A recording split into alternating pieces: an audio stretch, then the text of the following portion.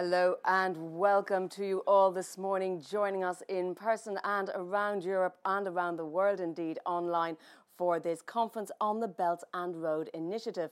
Now, 2023 marks 10 years of the initiative, so it's an excellent time to take stock of where we're at, where the future might lie and how future collaboration can be enhanced. We've seen the world go through massive changes in the last 10 years. We've come out of a pandemic, we've seen various other crises, so it's really an instructive and turning point to discuss this important initiative. Connectivity and infrastructure has never been more important, and I think we're going to hear about that a lot today from our great speakers. We will, of course, have an opening address from the Ambassador, and then we will move into our panel discussion. My name is Jennifer Baker. I will be your moderator today, posing the questions that you can send through to us using slido.com on your smartphones or your tablets. If you're watching online, you can use the box underneath this video, or if you're in the room, of course, you can please scan the QR code and put your questions to our speakers. I'll be getting them all here through my tablet, and hopefully in the next hour or so we will have time to get through as many of those as possible. And of course, if you're interested in discussing or sharing on social media, please use the hashtag #EADebates.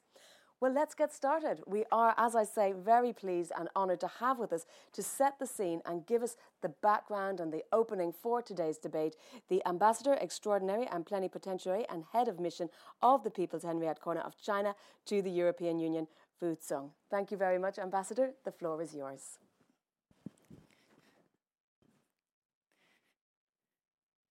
Thank you, Jennifer.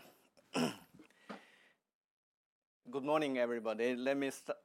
First, it's a pleasure to attend this event, and thank you all for coming. Let me start by thanking EURACTIV for hosting today's event. I'm very happy to be here and get together with friends from China, Europe, and the Belt and Road partner countries. As we celebrate the 10th anniversary of the Belt and Road Initiative, today's event also provides us with a good opportunity to not only look back, but also, more importantly, to look ahead and explore how to better promote Belt and Road cooperation from a new starting point. So to this end, I would like to focus in my speech on three key words. The first key word is history. Over 2,000 years ago, our ancestors, trekking across vast steppes and desert, opened the transcontinental passage connecting Asia, Europe, and Africa, known today as the Silk Road. By navigating rough seas, they also created sea routes linking the East with the West, namely the maritime Silk Road. Spanning thousands of miles and years, these ancient Silk routes opened windows of friendly engagement among nations and embodied the spirit of peace and cooperation, openness and inclusiveness, mutual learning and mutual benefit. The Silk Road spirit has become a great heritage of human civilization. Entering the 21st century, mankind has reached an age of great success, of great progress, great transformation, and profound changes, and witnessed a host of global challenges, including deficit in peace, deficit in development, and a deficit in governance. It was in this context that President Xi Jinping proposed in 2013 the building of the Silk Road Economic Belt and the 21st Century Maritime Silk Road, respectively in Kazakhstan and in Indonesia, which today we call the Belt and Road Initiative.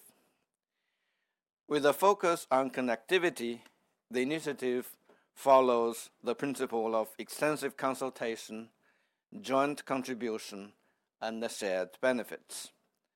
The philosophy of open, green, and clean cooperation and the high standard people-centered, and sustainable approach, with the aim of building a community with a shared future for mankind. By reinvigorating Asian Silk routes, the BRI has become a road to opportunities and a road to prosperity. The second keyword I wish to share today is harvest. Over the past decade, China and the Belt and Road partner countries have continuously promoted connectivity in terms of policy, infrastructure, trade, finance, and the people-to-people contacts. The BRI has evolved from a concept into real actions, from vision into reality, making it the world's broadest-based and the largest platform for international cooperation and the global public good. As of June this year, China has signed over 200 BRI cooperation documents with more than 150 countries and 32 international organizations. The BRI has stimulated nearly $1 trillion of investment, generated more than 3,000 projects, created 420,000 jobs for local countries, and lifted about 40 million people out of poverty. The World Bank estimates that with the BRI, 7.6 million will get out of extreme poverty and 32 million out of moderate poverty by 2030. It is fair to say that the initiative has not only benefited China, but also the whole world. A report by the think tank Bruegel also shows that over the last 10 years, the BRI has been positively received globally, despite the world economic recession and the impact of the COVID-19 pandemic. As Chinese ambassador to the EU, I personally follow very closely the important role this important initiative plays in promoting exchanges and cooperation between China and the EU countries. Few people may know that the term itself, the Silk Road, was actually coined by a German geographer, Ferdinand von Richthofen, more than a century ago. Thanks to Asian Silk Road routes, the earliest links between China and Europe went back as early as the 1st century AD. The BRI, which now extends from the most dynamic Asia-Pacific economies in the East to the largest single market of the EU in the West, serves as a new platform for China-Europe cooperation. Let me give you a few examples. The China-Europe Railway Express, dubbed as Steel Camel Fleets, has opened up 84 routes, reaching 217 cities in 25 European countries. The Greek port of Piraeus has overcome many difficulties to become a top port in the Mediterranean Sea in terms of throughput capacity. The Budapest to Belgrade Railroad, which is expected to be completed by 2024, is a flagship BRI project between China and the Central and the Eastern European countries. And also as an example of successful aligning Chinese and the European railway technologies and standards. Other projects including the Peljesak, sorry for the pronunciation, Peljesak Bridge in Croatia and the CATL's new battery plant in Hungary are also witnessing the vigor and vitality of the BRI. These concrete examples fully demonstrate that there are huge opportunities from Belt and Road cooperation, opportunities that both China and Europe cannot afford to miss. The third keyword I want to share today is confidence. Speaking of confidence, we should first have confidence in the future prospect of the BRI. The initiative, though launched by China, is by no means China's solo show, but rather a chorus involving all partner countries. In today's world, China continues to enjoy robust momentum of growth among all major economies. To drum up support for Belt and Road cooperation, China will firmly apply the new development philosophy, foster a new development paradigm, and promote openness at a faster pace and at a higher level. At the same time, with the refinement of its blueprint over the last decade, the BRI has gained broad economic support in partner countries. This gives us ample reason to believe that this initiative will be able to create a splendid chapter of close cooperation and mutual benefit in the next decade. We should also have confidence in the future of China-EU cooperation. In this ever-changing world, we are facing challenges like never before. China and the EU are two major forces upholding world peace, two big markets promoting shared developments, and two great civilizations promoting human progress. This is how we see the relationship between China and the EU. It is therefore incumbent upon us to work hand in hand to make the world a safer place and promote well-being of humanity. Just like what the EU High Representative Mr. Joseph Borrell said, China's Belt and Road Initiative and EU's Global Gateway are not exclusive, but complementary. And promoting global development is a common goal of both sides.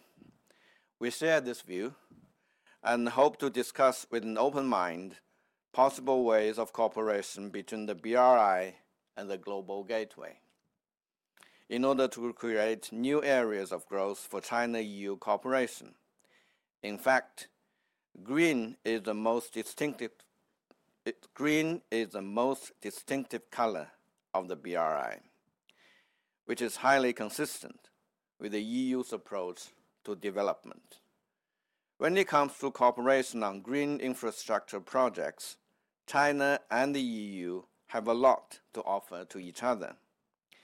It's also important to note that China has already worked with European countries, including France, Belgium, and Italy, in third country markets, and launched projects in Africa, Latin America, and Asia. This may well be a priority area of China-EU cooperation in the future.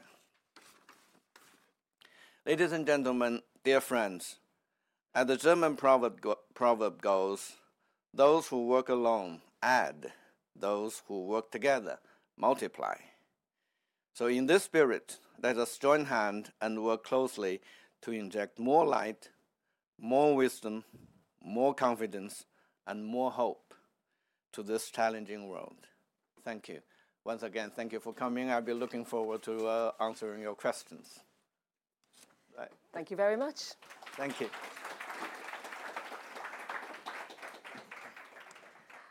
I thank you for those words. And I will add another proverb, which is, of course, if you want to go fast, go alone. Indeed. If you want to go far, go together. I'd like to call to the stage now one of our other speakers to join us, please. The Deputy Head of Mission of Kazakhstan to the European Union, Timur Sultangozhin. Please, if you would take a seat. And I would also say hello to our online speakers joining us remotely. We are delighted to have Alicia Garcia Herrero, Senior Fellow at Bruegel. As we heard there, Bruegel have recently done a study on this. And Dr. Wang Wen, who is Executive Dean of Zhongyang Institute for Financial Studies, Deputy Dean and Distinguished Professor of Silk Road School, the Renmin University of China, and Executive Director of the China-US People-to-People Exchange Research Center. So thank you both very much for being with us as well. Timur, let me turn to you first and ask you for your initial reaction to the Ambassador's opening remarks and to give us a sense of, from the Kazakhstan view, where are we 10 years on? Well, first of all, thank you, Madam Moderator, and thank you, Ambassador, for inviting and organizing this important event. Indeed, I want to congratulate the government of China and everyone else present in this room with the 10th anniversary of this mega project, the BRI.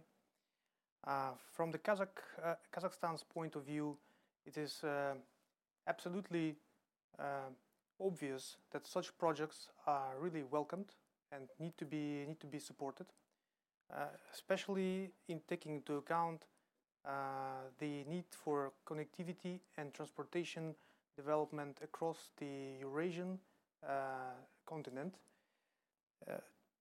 Well, needless to say that Kazakhstan is known in the world as one of the largest landlocked countries.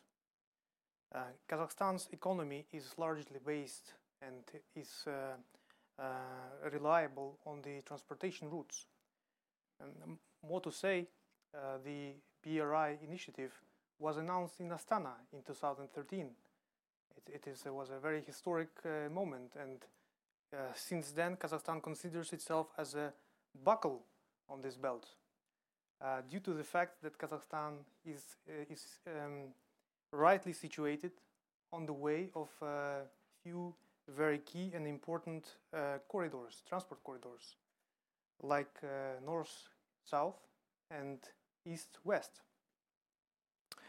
But I would like to add that Kazakhstan has not been sitting idle, and since 15 years ago, our government has been investing tremendously into the development of the infrastructure and transport logistical hardware, together with our Chinese partners. Over 15 years, we have gathered and invested over $35 billion of investments. Right now, within the BRI and together with our international partners, we have also invested over 20 billion into concrete BRI projects that run via Kazakhstan. So I think it is needless to say what is the positive and tremendous effect this gives onto the economy, the prosperity, and the ability of people to create more jobs, more supply chains, and to develop all sorts of hardware communications. To be exact, in last 15 years, over 2,500 railways were built in Kazakhstan, over 20,000 new roads, new logistical hubs at the Caspian port like Aktau and Kurek. A big and one of the most important dry ports was established at the border of Kazakhstan and China, Horgos. It has a crucial role in implementing one of the most important projects that Kazakhstan sees right now is the Middle Corridor. Apart from that, additional dry port is being constructed and will soon be complete. Kazakhstan is also implementing few very important projects with China, including building a logistical hub in Xi'an province. And coming to that, in May this year, our president, Mr. Tokayev, has been in China with the official visit, and over 20 different documents have been signed in terms of cooperation, not only in trade or agriculture or science, but also and specifically in transport area.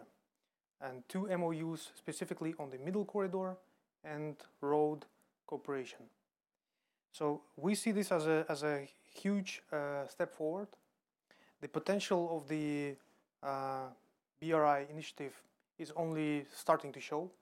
It is a project that will continue to benefit in years to come, and we look forward to working in spirit of friendship and partnership with our Chinese colleagues to make this happen.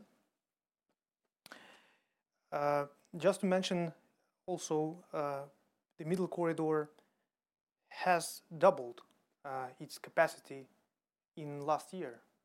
So the middle corridor we see it as one of the possible best alternatives to the other alternative routes that are present right now, because it is the fastest, ecologically sustainable, very effective and quick road to deliver goods from Asia to China and from China to Asia. And this has proven to be true. All the figures show that. The economic and trade turnover between China and Kazakhstan has risen significantly in past few years, and last year we have reached over 30 billion turnover. This is a historic benchmark. We will continue to work on that together with the China government, and I would like to also mention that it is important that we are here in Brussels and right sitting next to the Berlaymont building of the European Commission, and the European Commission have sanctioned a study of the EBRD on the sustainable development of the middle corridor that offers a number of concrete measures and steps to continue developing this very important Trans-Caspian route. And we think that the joint work of all the interested partners will bring the good benefits for that. Thank you. Well, let me bring in Alicia. I know Google has been doing some work on the facts and the figures and doing some research. Tell us what you've been working on, please. Well, first of all, thank you very much for this invitation. Can you hear me well? Yes, we can. Okay, that's wonderful. It's a pleasure to be here with the ambassador and the other speakers to talk about, indeed, a landmark project. China's soft power, in my view, is very well depicted in the BRI, but also the economic power, and that's how the BRI started. In fact, our first study on the BRI was all about trade. I mean, how much trade could the BRI create in the world, including in Europe? And we came up with some positive numbers for Europe, around 6% increase in trade thanks to the new routes which China was creating. We warned, however, that if China were to create a free trade area within the BRI, which, by the way, hasn't happened, so that warning never came true. But I just want to say it out loudly because it does show that things can change in terms of benefits over time. If China were to create a free trade area within the BRI, Europe would become a loser out of this project. So a lot of the benefits versus cost depend very much on the evolution of this project. The other study that has actually been mentioned by the ambassador on sentiment is actually an updated study. We did this twice on the evolution of sentiment. So indeed, the average sentiment about the BRI is slightly positive. It's based on basically global media for every country in the world, including Kazakhstan, which happens to be much more positive than average on BRI. I have to confirm what we just heard. But the trend in that sentiment is actually underwhelming, in the sense that the average sentiment has actually plummeted across the globe. There are some regions like Central Asia where the sentiment continues to be very positive, followed by Africa, and much, much less so Europe. Now, one could try to figure out why this is the case. There's two events in our analysis that kind of explain that worsening in the sentiment. One is COVID, and one could understand that because it was a moment of total confusion globally as to what was going on. And the second is the war in Ukraine. And I think this second event, I think, really should ring the bell as to how Europeans are portraying the world at the current juncture. The third analysis we've conducted at Bruegel, which is not yet published and hopefully will be published soon, is about the changing narrative or the changing nature of the BRI. And I want to end with those words. In our understanding, the BRI started as a very economic project. So basically, huge amounts, we heard from the ambassador, $1 trillion, around $1 trillion US in both FDI and loans, with quite an imbalance, I have to say, share of loans versus investment, which fortunately, in my view, has corrected recently. So now we have slightly above 50% of the total amounts funded by China for infrastructure into FDI, rather than before barely 20%. So that there is a change. I think this is related to the fact that probably there's been over leverage from the countries, recipient countries, for these infrastructure projects, and China now is more keen to invest, whether it's greenfield, into, for example, green tech, etc. So this is becoming more balanced. But I do have to say that the amounts are much smaller than they used to be. So they're hovering about 20 billion rather than the 50 billion around that we had for loans and investment in the past. So it is more balanced, it is smaller, maybe rightly so, because maybe the pace was just very hard to absorb by the host countries, the borrowers. And the question is, where is it heading? In that narrative, our view, and I end here, is that it's becoming less of that economic angle by which China lends for others to build their infrastructure, which could be a win-win, certainly for the two countries involved, but rather more of a security, of a overall security, soft and perhaps one day hard power proposition. And we see this because of the narrative, Global Security Initiative, Global Civilization Initiative, which Global Development Initiative, three initiatives that in a way give shape to what is meant, this BRI is meant to be. Much more of a cohesive part of the world, and perhaps less so of an infra-led strategy. I leave it there. Thank you. Thank you very much, Alicia. You've raised lots of interesting points that we will come back to and touch on in the discussion, in particular things like green and where we should be headed versus where we are headed, and this translation of and the evolution of the BRI. But let me turn, Wen, to you. Give us your opening thoughts and feel free to react to what you've heard from your fellow speakers. Thank you. Thank you for having me.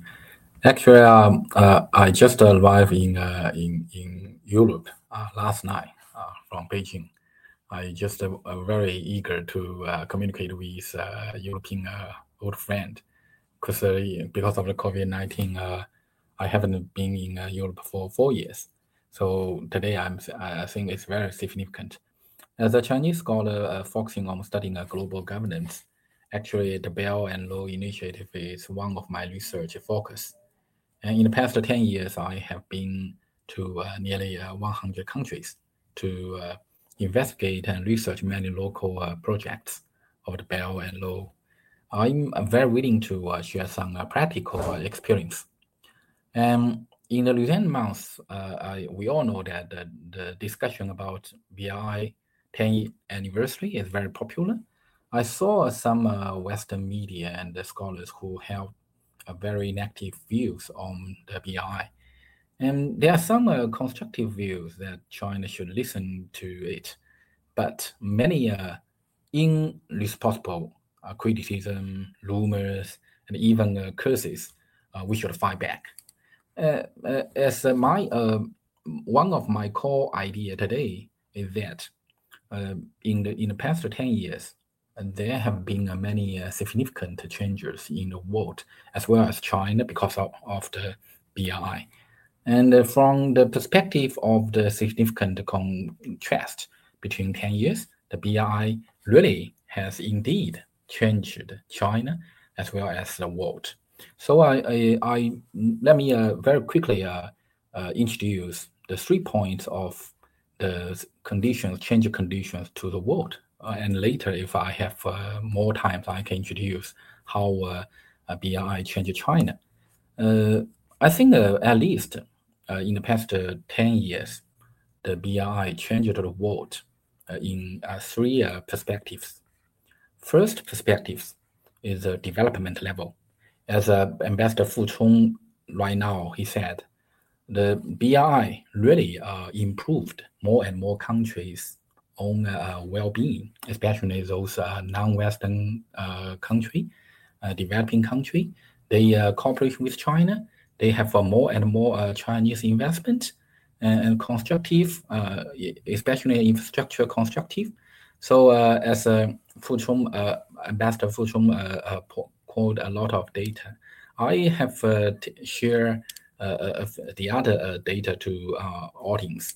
For example, in Africa, in the past 10 plus years, China has built more than 6,000 kilometers of railway and 10,000 kilometers highways and in Africa, and more than 20 ports, and more than 80 major infrastructure, and 80% of telecommunication facility. And in the past 10 years, China has opened more than 1,300 new routes with Belt and Road countries.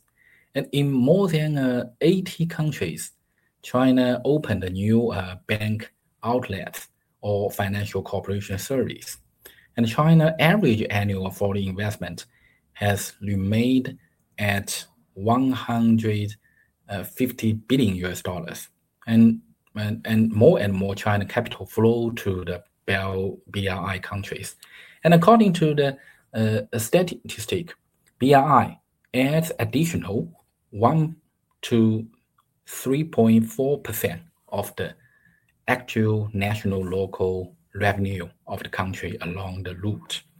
And a large number of the ironic BRI projects, such as a lot of very big projects, such as Mongolia, such as Mombasa-Nairobi Railway, the Chinese-Laos Railway, the Jakarta-Wanglong Railway, are completely and operated to benefit the local countries.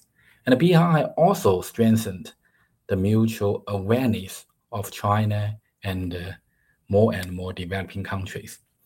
Each year, more than 400,000 BRI countries' young students go to China for study. And China established the Confucius Institute, Luban Workshop and Cultural Center in more than 100 countries. So that's my first point I want to share. That is, BRI really helped more and more developing country for next steps of development. That first. Because of the first point, I think the second point is that those BRI countries, they rechoice, they rethink themselves and rechoice the future road. Because in the past, the developing country, they admire West. They often regarded the so-called Western consensus as only a reference for countries' development path. the result of the BRI cooperation in the 10 years shows that the Chinese economy experience focusing on infrastructure is more applicable to the emerging country, the developing country, the underdeveloped country. More importantly, I think the higher redeeming rate of China infrastructure production capacity and trade investment, especially a set of operation model from planning to design, from financing to construction, from operational to return to the laws, so that developing country that has been trapped in technology and capital dilemmas long time, now they can more unlocked to the successful path. So nowadays, more and more developing countries, they are thinking in depth, because I have a lot of African friends, a lot of ASEAN friends, a lot of Latin American friends. They are all thinking, why China in the past 40 years, 40 years ago, China is so poor, but now, 40 years past, China can develop so quickly. They have China's experience. They need reference. They need them. Even comprehensively copy China's experience. So I think this is very important to give the reference development experience to the developing country. That's the second point. Final point I want to share is that from the strategic feedback, I think a BRI even has been forcing Western countries to reflect themselves, adjust Western foreign strategy in the 10 years, right?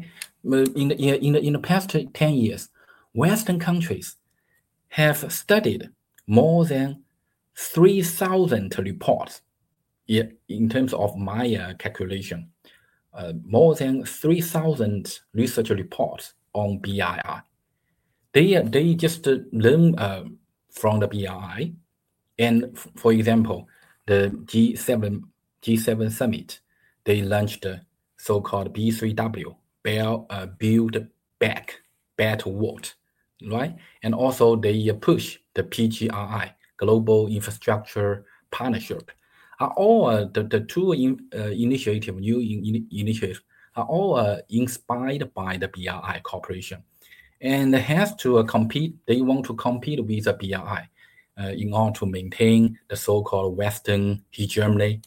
So I think no matter, I think if Western countries can really reflect on themselves, because a very obvious condition is that in the past 70 plus years, especially since the end of the World War II, on the leadership of the West, the world, but the problem is that 70 years past, those poor countries are still very, very poor. But rich countries, they face the more and more dilemma. So I think they need reflect themselves. But if they can really reflect themselves, increase their efforts to cooperate and try to contribute to the world much more than before, I think if that we welcome. So I think it's the other side of contribution from the BRI to the Western countries. That's my first point. Thank you so much. Okay. Thank you so much. And indeed, thank you to all for this very interesting opening round. I see a lot of questions coming in already. So I think for our future rounds, let's try to be brief. Ambassador, let's start with the elephant in the room that I think Alicia alluded to in terms of sentiment. And there is some skepticism about the BRI. How do you tackle that, particularly in light of Europe's strategic autonomy policy?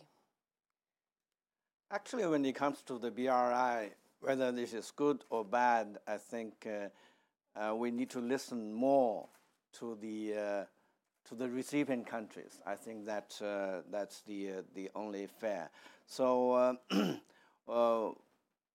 we know that there is a lot of criticism in the Western media and also from the Western government sometimes. But actually, we will, as far as we go, we will continue to do that because we care more about the reactions from the recipient states, especially in the global South. And in Europe, actually, first let me say that in Europe itself, there are some flagship projects I mentioned in my speech, like the port in Greece, the railway in Serbia, and also in the bridge in Croatia, and so in all these countries, BRI is very positively received. And with respect to other countries, and as far as China is concerned, we are ready to cooperate.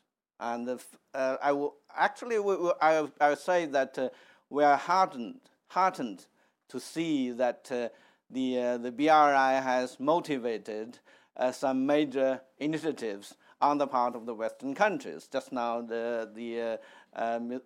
Wang mentioned that the latest IMEC and also the Global Gateway initiative from Europe.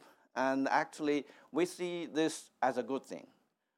Even though some of the Western politicians say that all these are counterbalancing, are counterweights to the BRI, but in our view, we do not see them as a counterweight. We see them as a complementary initiative, and we do really think that because we know that the world needs much more investment in terms of the basic infrastructure in the global South.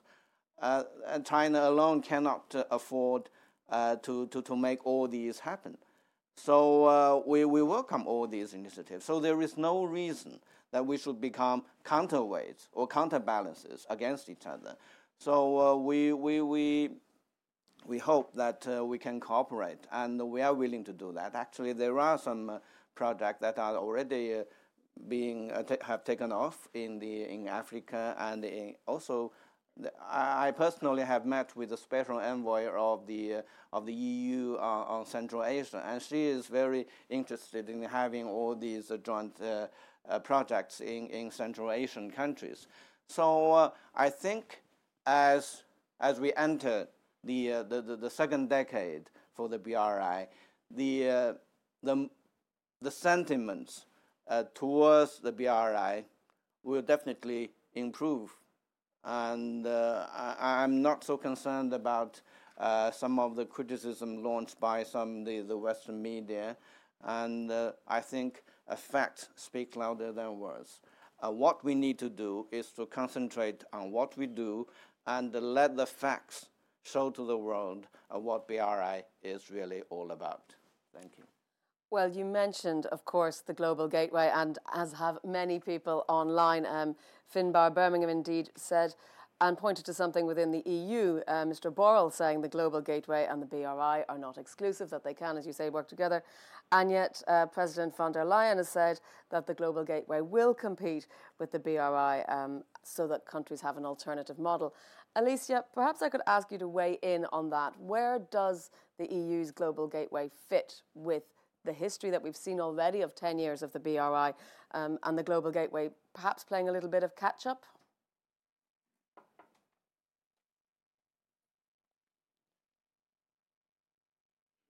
Alicia, you're on mute. Apologies. Thank you. I would start by saying, if you can hear me, that I think there's many more development models than the West or China's. We can go back in history to the 80s and the new industrialization policies of Latin America, which didn't work out, but they were not Western policies. They were totally endogenous to what was believed to be the right thing to do, that model of industrial policy that was based on import substitution. So, I'm just saying that there's many up and downs in development theories that are intrinsic to developing countries. And on that note, I think the Global Gateway, in a way, takes account of that, but with a major theme, which is, of course, green in the world. I think that if there is a flagship there, which you may consider Western, I hope we all consider it global, because otherwise we probably have a problem with that. But I guess that's the main issue about the Global Gateway, that it intends to be as decarbonizing as possible. And if I read van der Leyen's word, I would say that that's something that, in principle, she expects the Global Gateway to do better. And of course, we could argue that the BRI itself, and we already have a green BRI, so for sure it's evolving into a more green strategy. But I guess that's still an evolution. I think what Europe is trying to propose is a greening infrastructure flagship that basically gets there as soon as possible in terms of not building still brown infrastructure. And that's all from this side. Timur, as someone from a third country, neither EU nor China, what's your perspective on how the Global Gateway and the BRI might fit together complementarily to multiply, as you say, rather than just be the sum of their parts? Well, I would like to just pick up on what Ambassador has said, that the BRI and the Global Gateway, we don't see these two initiatives as competitive. In fact, we strongly believe sorry, that these two initiatives have common goals, and therefore there need to be some sort of coordination and some sort of possibility to find the niches for cooperation within these two global serious projects. Even though, as Alicia has mentioned, the Global Gateway has a rather wider aspect of the areas. It starts from climate change to digitalization to green transportation, hydrogen, and many other topics. As we actually look forward to the Global Gateway Forum, I think in the middle of October. So, and the way the Global Gateway is implemented is also a bit different from the BRI project. But namely, the ultimate goal, I think, is very similar, and therefore we don't see as a problem when these two mega projects need to be put together and find a way to how to cooperate. And Ambassador also mentioned that Madame Terry Hakala was in Beijing, I think, recently, and we're glad to hear that this was one of the topics that you have discussed. We've also had raised the fourth East-West corridor, the IMEC, the India, Middle East, EU corridor. And Greg Burchill online is asking, what are the advantages of the BRI and the Middle Corridor compared to the IMEC? Ambassador, would you like to tell us where you see those two in relation to one another? You mean BRI and IMEC? IMEC, yeah. Actually, on the IMEC, we don't know much about that initiative, do we? And we need to learn more details about that. But so I don't want to compare these two. As we know that according to the report, some of the U.S. Scholars and officials are saying that they are serving as a counterweight against China or anything like that. Again, as I said, if they are purely for developmental purposes, we do not see that as a counterbalance. Again, for whatever the initiative, if the real purpose is for the development of the region, so we do not see China as having anything negative about them. So, but since you mentioned just now, the speakers talk about it's going to be a competition between the development models and so on and so forth. Let me see how we see this.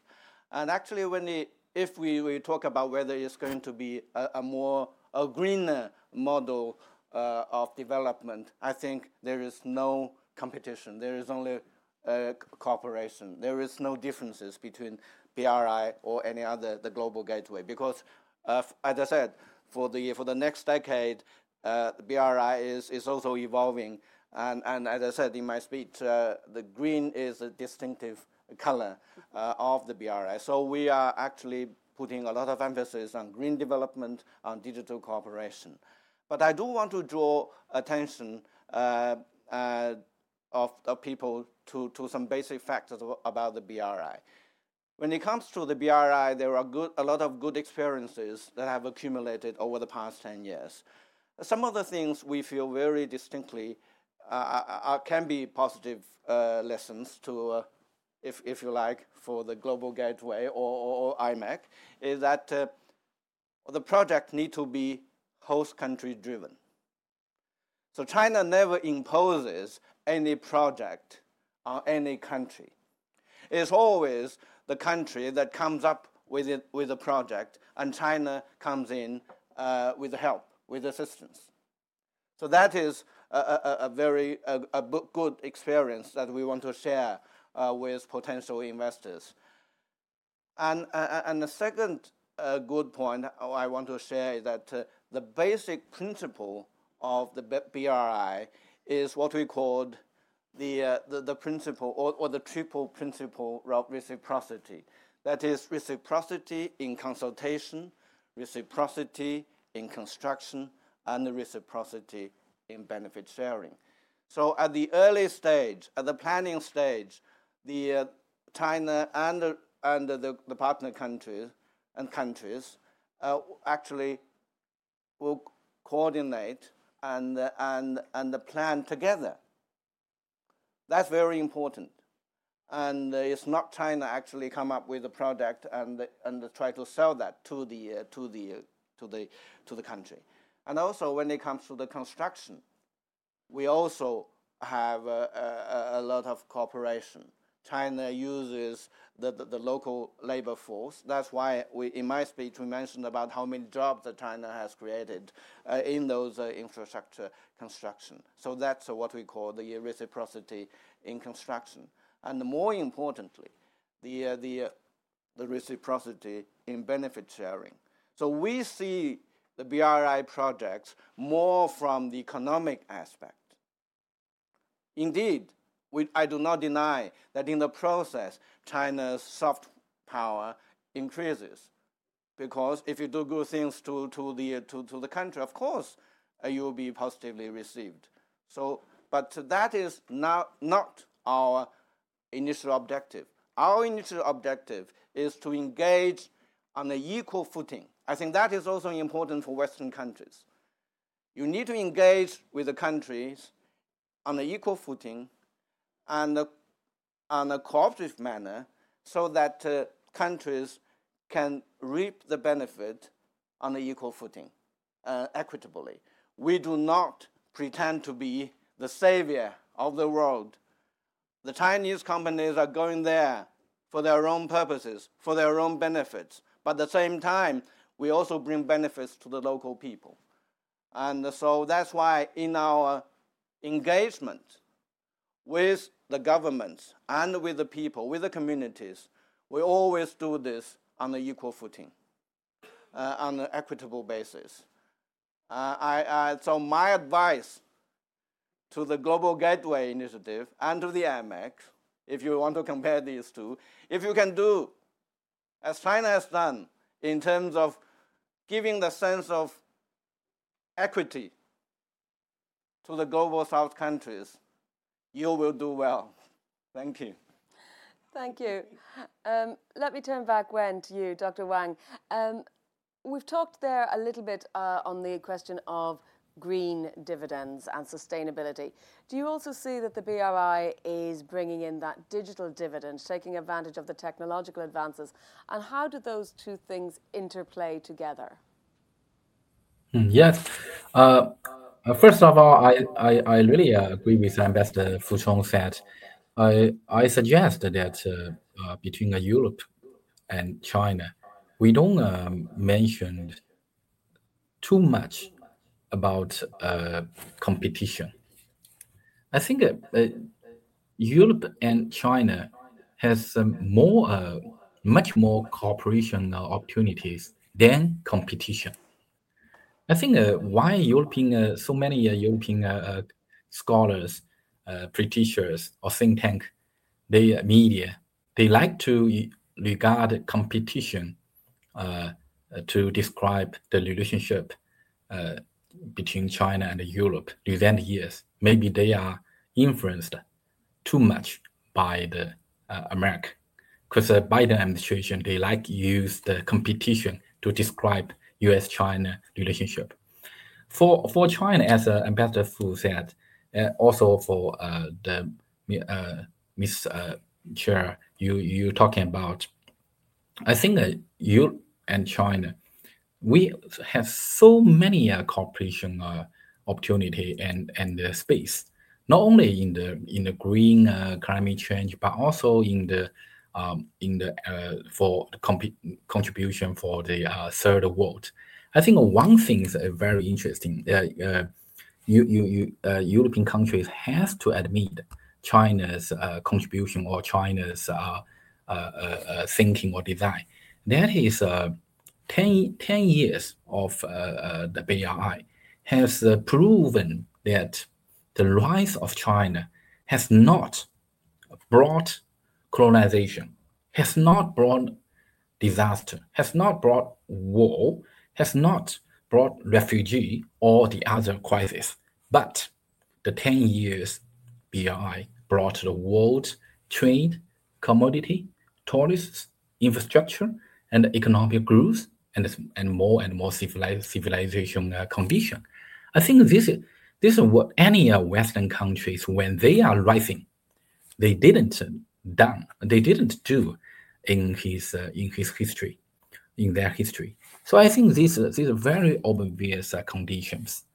But I have to admit too, of course, the new things will inevitably be accompanied by confusion. Just as, for example, during the 10th anniversary of the reform and opening up policy, since Deng Xiaoping, if we think over the 10th anniversary of the reform and opening up, that is in the 1988, right? 10th anniversary. But that time, a lot of Western media, they still suspect China's reform and opening up policy. But now, this year, is the 45 years of reform and opening up. No one deny the contribution of the reform and opening up policy. So I think the BRI is only very short, only 10 years. So let's look long term, use a long term to observe the BRI's future. I think we'll wait for maybe 20 years, 30 years, 40 years or more. Maybe everyone will admire the greatness of the BRI as a great way to recognize reform and opening up policy now. So that's my second point. Third point, I suggest my European audience or friends that I think we really can travel or can ask those developing countries thinking. You can ask a Kenya friend talking about Nigeria, talking about, ask the questions to Nairobi, Mombasa friends, ask questions to the Laos friends, even ask the question to the Egypt friends. They can tell you the in their heart, that how great or how significant of the BRI, because BRI really bring the very real well-being and benefit dividend to the local development. So I think, but to my honest, China really, it's a developing country. We just try our best to contribute the world. So it's only the first decades, but give us the more and more time. So I think we can do better. That's my point. Thank you. Thank you. And it's interesting that you raised the question of US-China relations just this week, as officials have been meeting in Malta using the EU as their staging board for those talks with a view to the future. Alicia, let me bring you back in to get your reaction to some of those points. We haven't really mentioned the US up to now, but obviously as a global player, they're involved to a certain point, certainly as a centre of gravity. I also am interested in your views on the Opening Up project. Give us your thoughts, please. Well, I mean, I think the Belt and Road Initiative was at the very beginning not even an issue in the US. I still remember that it was kind of downplayed as a non-important strategy. Nothing as wrong, frankly speaking, as that, because it is an important strategy, and I think the US has realized that China has gained a lot of soft power through this strategy. Again, it's not only about infrastructure. Of course, infrastructure helps, but there's also more that is being brought by China being present in so many countries in the world, including, to be frank, the fact that this infrastructure is very much hub and spoke, meaning that it links China with a huge number of countries in a way that these countries actually tend to trade so much more with China as a consequence of the infrastructure. So in a way, the US is, of course, now finally aware of what is all boiling down to, which is that most countries in the world by now, the largest number of countries in the world, has China as a first trading partner. And the BRI is part of the reason why this is the case. So I think this explains the US response, still, of course, a piecemeal response to the BRI, and perhaps aware that response is not enough because the US is not able to offer free trade agreements or the amount of resources needed to come up with other types of infrastructure for these countries. It's basically coming with its own industrial policy. In a way, if you want my market, you come and play along. I have to say very honestly that in a way, this is just another way to see industrial policy also in China. I mean, the US is not the only country in the world doing industrial policy, I have to say. But the fact that they are reacting this way, to me, shows the limits of the US in mimicking a BRI. I think that's, in a way, a reason why the US is using a different strategy. Thank you. Another question from an audience member, Benedict Flam, is saying that in Hungary, some companies that are related to BRI investments are accused of not being sufficiently environmentally conscious. Timur, in Kazakhstan, do you have some of these same issues, that there's an effort to show that you're being green as well as simply say that you're being green when it's in conjunction with BRI investments? And how might we deal with that? Is it some sort of labeling? Is it some sort of transparency? Well, at the moment, there is no such an example that I could refer to that relates to BRI or not being green or meeting some ecological standards. But what I can say is that Kazakhstan has introduced its internal regulations and codes that relate to environmental obligations, and those derive from the COP27 and COP previous obligations like Paris. And there we have made a very clear statement to the world that we will try to be carbon neutral by 2060. And from this perspective, everything is being watched. And so no matter from what sort of project the investments or the infrastructure is coming, be it the BRI or any other global initiative, it all is viewed from the perspective of meeting the newest and the most latest green standards. Thank you. Well, I'm going to have a final question for the ambassador before I go to a final round of expectations or hopes or aspirations. Steph Clement has asked, what can we expect from the upcoming third BRI forum in October, especially in light of President Xi's renewed emphasis on small but beautiful projects?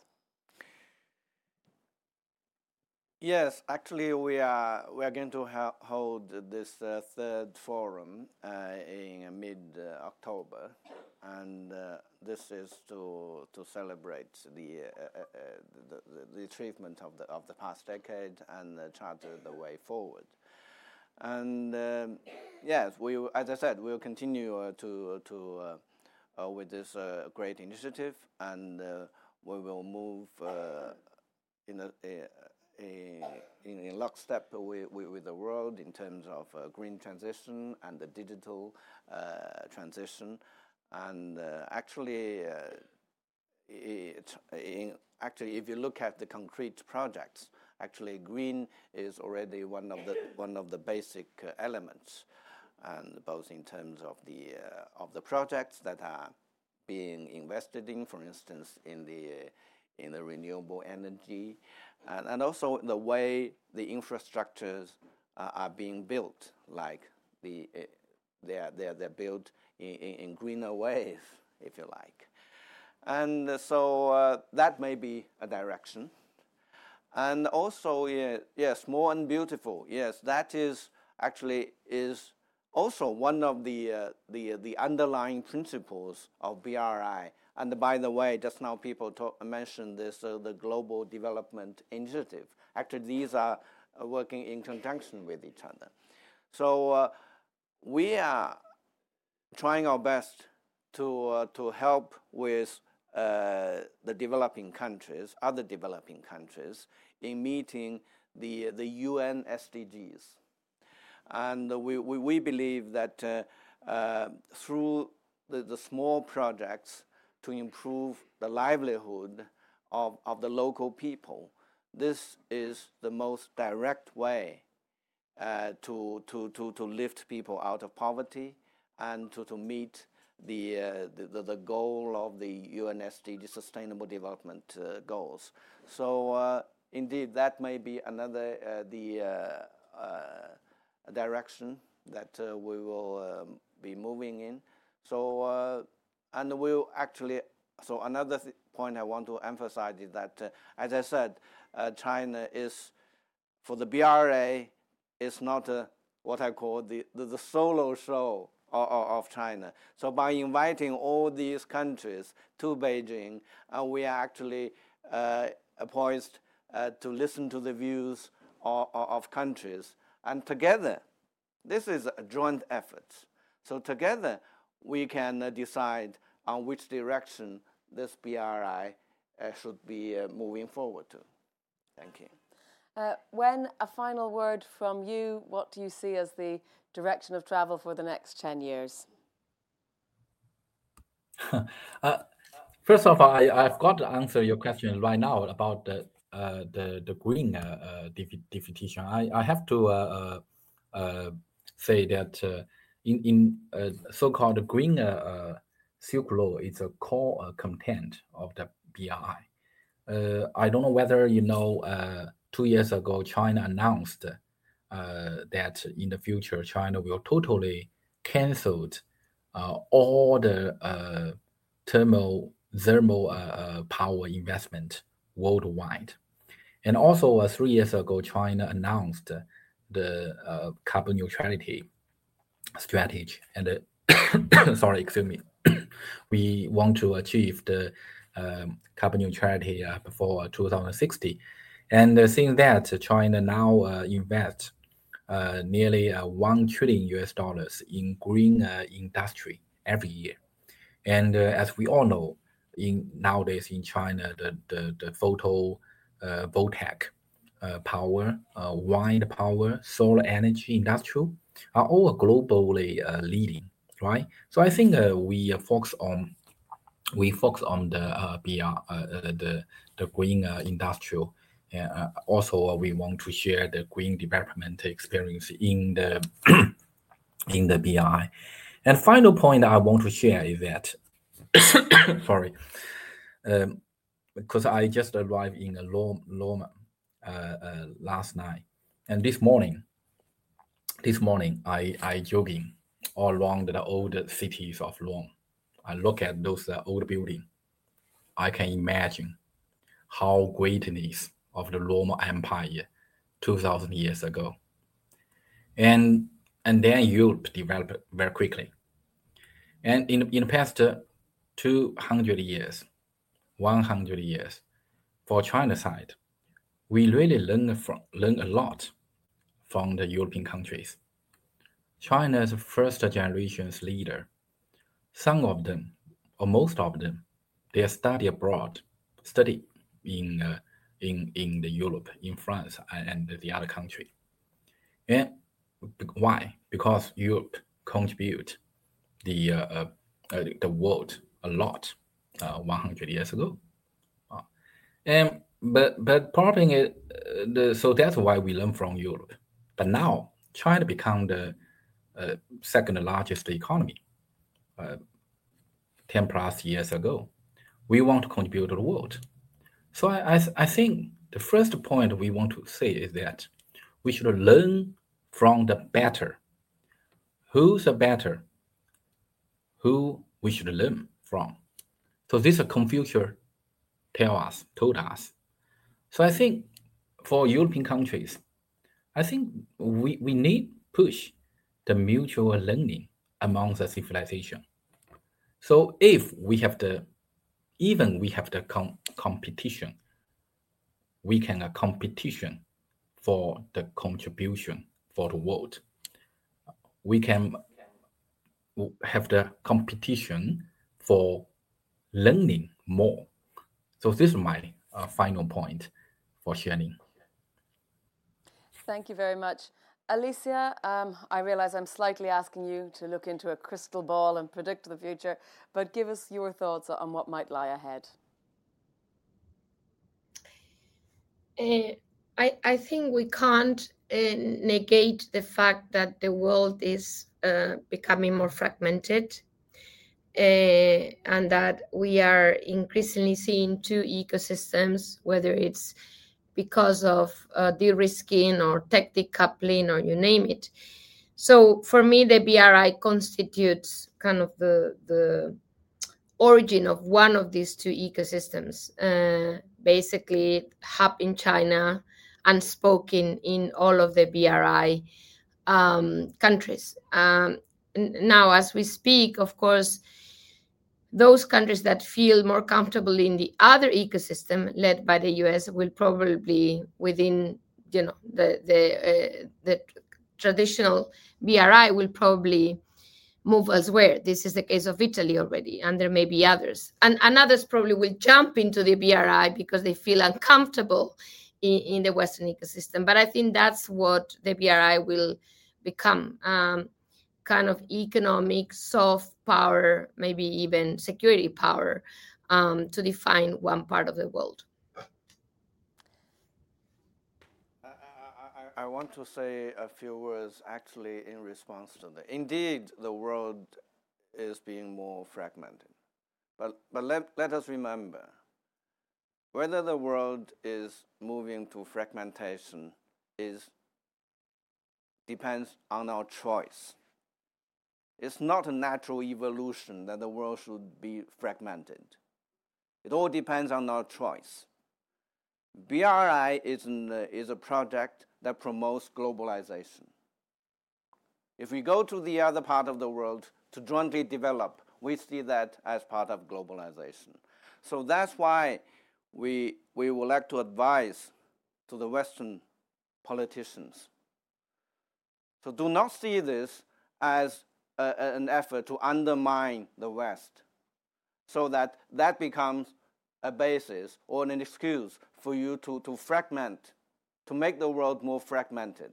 We don't think that is that's how the BRI should be looked at, and that's why we have been emphasizing for all those initiatives coming from Europe, coming from the United States, when it comes to the global gateway, to whatever initiative you have, don't put it against the BRI. We do not see them as something that is against BRI. We see them as a complementary. So that is the mentality. I think that's very important. If we see this as competition, even sometimes even geopolitical competition, so it goes beyond economics, that's very dangerous. I don't think that will be welcomed by the other parts of the world, by the global south. So we do not need more ideological division. There is no need for geopolitical division. And in our case, we want to promote a more globalized effort in the developments of all quarters, of all corners of the world. So don't try to put your initiative against the BRI. It is not. It's not going to work because it will not be welcomed by the global south, and there is no need for this. Just now you mentioned the high-level engagement between China and the U.S. Indeed, tensions need to be reduced, not enhanced, and having a more relaxed international environment is going to be beneficial to all sides. So that is an appeal that China has been making to the Western countries. Thank you. Thank you. Timur, a final thought from you? Well, a final thought is that if there is a competition, the competition needs to be healthy. And as was said, Kazakhstan views the global initiatives, including one like BRI, from the perspective of not political competition or geopolitical competitions, but we see it as and view it clearly as an opportunity to cooperate closer in areas like trade, economy, green energy, transportation, and many other areas. So from the point of view of a country like Kazakhstan, such initiatives are welcomed and need to be present. And if there is a presence of alternatives, as long as it's healthy and trade and rule-based competition, it is more than welcome. Thank you. Ambassador, I think you've made your points quite well, but if you have a final comment you want to make before we say goodbye. Well, I already made my final point. My final appeal to European countries is that let's work together for the benefit of the global south and for the entire world. And there is no need for us to have all these competition. And as I said, throughout my intervention today, we see our initiatives as complementary towards each other. And we also believe, by extension, we also believe that globalization is still the beneficial. We do not accept that it is already something that has become a fait accompli, as if that the world is going to be fragmented. And I'm sure all of you have read the very important article in the Foreign Affairs by the IMF director. If the world gets further fragmented, the GDP, the global GDP will reduce by a certain percentage, and the whole world will lose. And we do believe that common sense can prevail in this regard. So geopolitics, there is no need for geopolitics when it comes to the economic cooperation. Thank you. Thank you very much indeed. And thank you to all our speakers, to Timur Sultan Kozin, to Alicia Garcia Herrero, Dr. Wang Wen, and of course, Ambassador Fu Qiong. Thank you to the audience for your attention, for all your great questions, and to the whole team at EURACTIV. If you've enjoyed this debate and this discussion, remember you can find out more EURACTIV debates by following the hashtag EA Debates. And we hope to see you again soon. Have a great day.